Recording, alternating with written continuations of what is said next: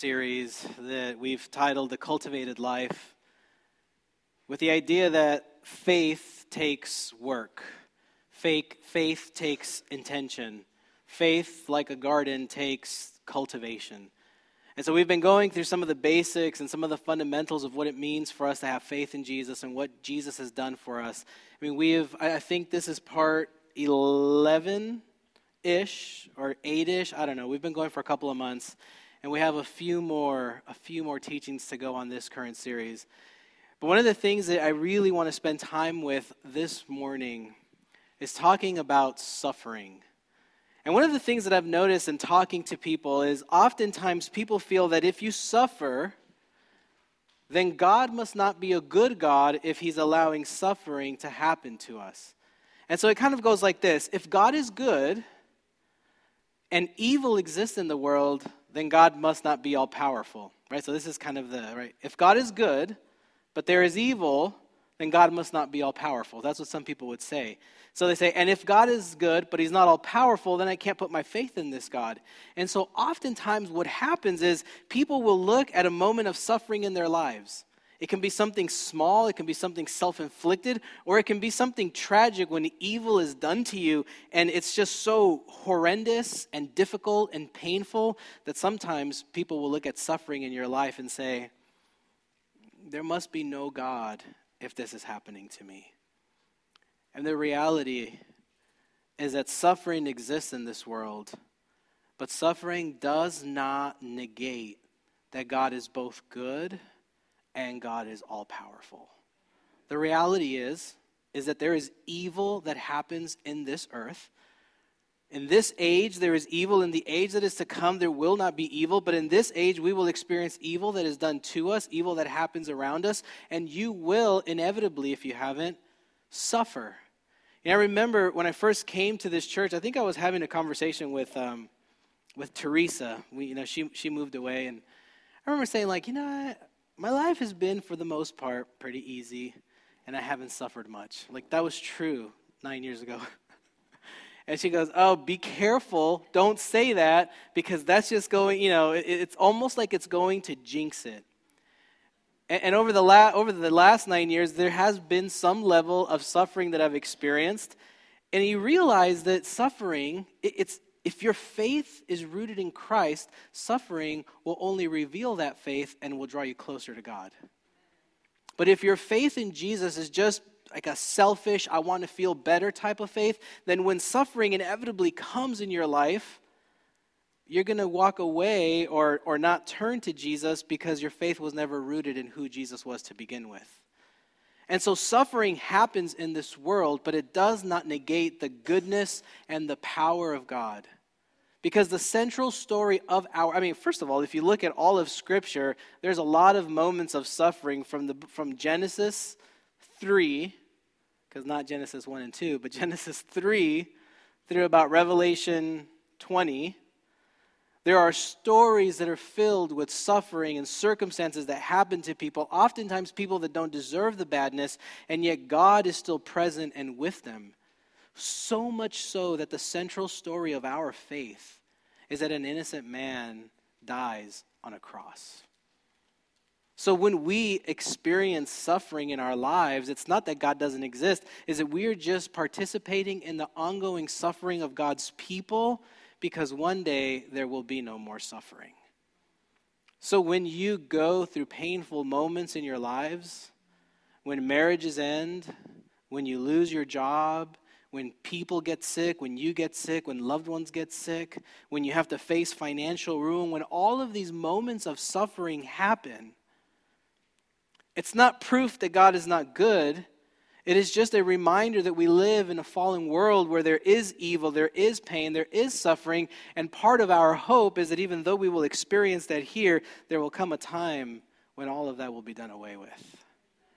Suffering, then, instead of it being the worst possible thing that can happen to us, if we reframe it and just look at it as a gift by which we can be drawn closer to God in the most difficult moments of your life. Now let me tell you, when you're in the middle of something painful, It isn't always so easy for us to say, oh yeah, Pastor, of course, I'm going to be happy. No, like you're not going to be happy oftentimes when you face these moments of suffering. But what happens is that we are given this foundation, this fundamental understanding that although this is painful, it will pass. Because after every death, there is a resurrection. After every ending, there is a new beginning. And the story of our faith is that God calls us into this kind of life. And so I want to invite you to open up your Bibles to Matthew chapter 16. And the reason that this sermon is so important, especially when it comes to being a disciple of Jesus, when it comes to you and I learning to be followers of Christ, suffering is important because it is a normal part of the Christian experience. So if you look at Matthew chapter 16, verse 24, then Jesus told his disciples, if anyone want to become my followers, let them deny themselves and take up their cross and follow me. For those who want to save their life will lose it. Those who lose their life for my sake will find it. For what will it profit a man if they gain the whole world but forfeit their soul? What will they give in return for their life? I want to stop there for a second. If anyone wants to become my follower, my disciple, what we've been talking about for the last 2 months, then you must deny yourself and take up your cross and follow me. One of the ways I've often heard people talk about bearing your cross, they'll say things like, oh, what's the name of someone that doesn't exist here in this church? Like Reggie. Is there a Reggie in here? Okay. Is there a Jane in here? Okay, so let me give this example. Oftentimes when people talk about taking up your cross, they'll say, oh, Reggie's wife, that's his cross to bear. Or, oh, Jane's husband, that's her cross to bear. And a lot of times we use this cross to bear motif almost as that's the annoying thing you have to deal with in your life, God bless their soul. And that's the wrong way to understand what Jesus is saying. Jesus is saying to take up your cross literally means to deny yourself, deny the things that you believe are owed to you, deny the things that you believe you deserve in this earth because either you work hard or you've done this or you've done that. To die to your desire to be right, die to your desire to have opinions about other people, die to your desire to judge and critique other people. It is quite literally deny yourself, pick up the cross, because the path of the cross is the one where you must wholly and fully depend on Christ and for God to lead you forward. When Jesus was on the road to Calvary, and as Jesus bore his cross, this was chapters before Jesus would be crucified. But already in chapter 16 of Matthew, Jesus was trying to teach his disciples not only that he wasn't predicting his death, he was just kind of preparing them so that when they saw Jesus bearing his cross, they would finally understand, to bear my cross is to live all out following the path that God has created for you. And a lot of times, the path that God creates for us isn't what you had planned when you were 20 years old. Oftentimes, the path that God is leading you to isn't what you thought it would look like when you first started out. The path that God is leading you down isn't often what you thought life would be like. And sometimes, it's filled with pain and suffering. But it's never done just so that we can be beat down, but so that we would always give glory and honor to God. The Bible writers would say that we boast in our sufferings. Because if we suffer, that gives you a glimpse into what Jesus would have suffered on the cross that day. Now, none of us have been crucified on a literal cross. But can you imagine the sheer pain? And I don't even know that for Jesus, the pain that he felt was the physical pain, although I'm sure that was. But it was probably even more the internal grief that he feels for this, that love and grief, knowing that there will be many who will not even understand what he was doing. Jesus' heart breaks for the sin of the world. And so Jesus lays down his life. So when you suffer, the Bible writers tell us that you're getting a glimpse into the suffering and the weight of what Jesus did. You just get a glimpse into the thing that changes everything. So Jesus says, deny yourself, take up your cross, and whoever loses their life will find it. And he's not talking about an actual death, but he's saying if you die to your desires, to your passions, if you die to your sinful desires, rather, I should say, if you die to your desire to always be right and to be opinions should be the right ones, and die to your desire for power, if you die to all of those things, the life that you will get is life in the kingdom of heaven that begins here and now and will extend into all eternity. So to deny yourself is to say, like, I want this world to be about me, but instead I will live for God and whatever God is doing through me and for me, and I will give honor and glory to God. So to bear your cross, there will often be followed by suffering, but know that even in that suffering, you will be able to boast because you know that you are doing it in the name of Christ. And 2 Corinthians chapter 2, verse 16 tells us this, talking about suffering. We do not lose heart. Even though our outer nature is wasting away, so our bodies, our inner nature, our soul, is being renewed day by day. For this slight and momentary affliction, whatever you're going through, when you suffer, is preparing us for an eternal weight of glory beyond all measure. Because we look not at what can be seen, but at what cannot be seen. For what can be seen is temporary, but what cannot be seen is eternal. You see, this is echoing in concept and in context what Jesus was saying, that you must pick up your cross, bear your cross, and follow him. You see, you may not, and so when Paul says, we put our hope not in what is seen, but in what is unseen, what he's saying is, you may look like a loser in this life.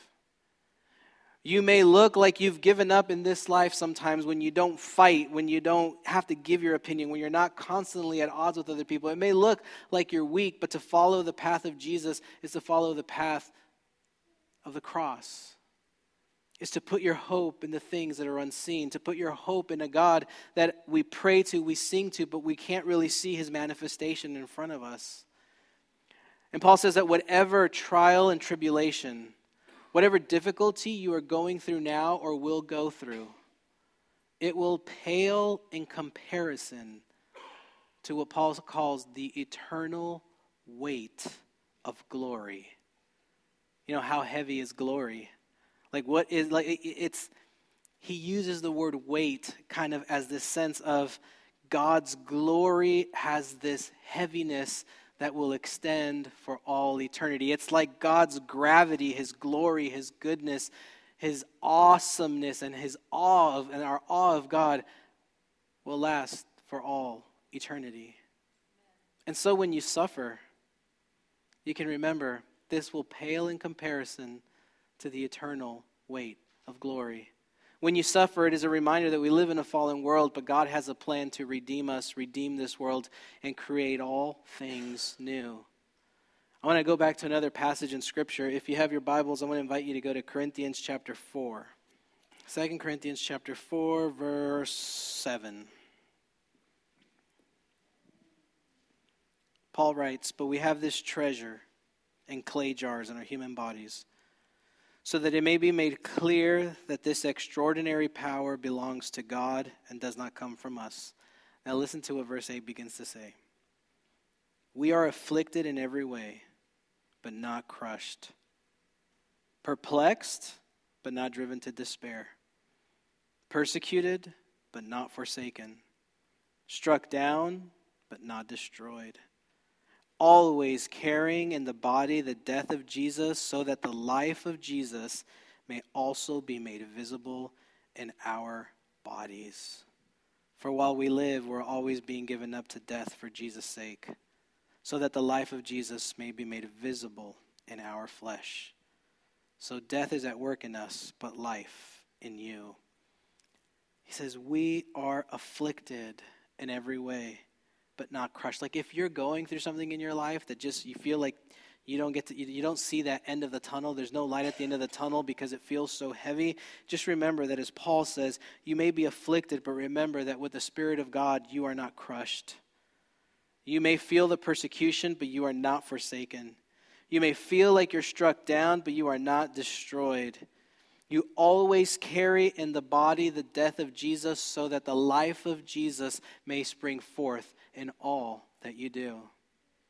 So the next time you suffer, it is a reminder, yes, I suffer now, but awaiting for me is the eternal weight of God's glory. What the Old Testament writers would call the Shekinah glory, the goodness, the presence of God, the very presence of God in your midst, even when you are suffering. And then I have one final verse to look at in Romans chapter 5. Romans chapter 5, verse 2.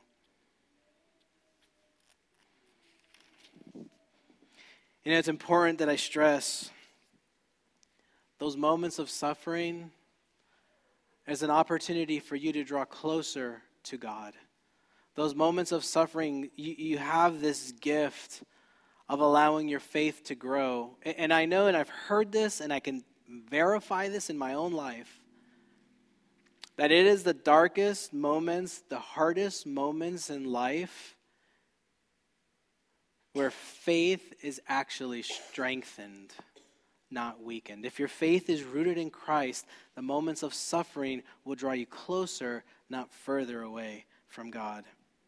So Romans chapter 5, verse 2. No, verse 3. I'm skipping a little because of time. But we also boast in our sufferings, Paul writes, knowing that suffering produces what word? What does it say? Endurance. And endurance produces, and character produces, and hope does not disappoint us because God's love has been poured into our hearts through the Holy Spirit that has been given to us. Suffering may be painful, but it produces in you endurance. Because when you've suffered once and you've gotten through it, then you know whatever comes next, you know that you can always rely on the Spirit of God to get you through the next thing. And so suffering produces endurance. Endurance produces character, and character produces hope. I mean, let's face it, friends, like we live in a world where hope is at a very diminished level.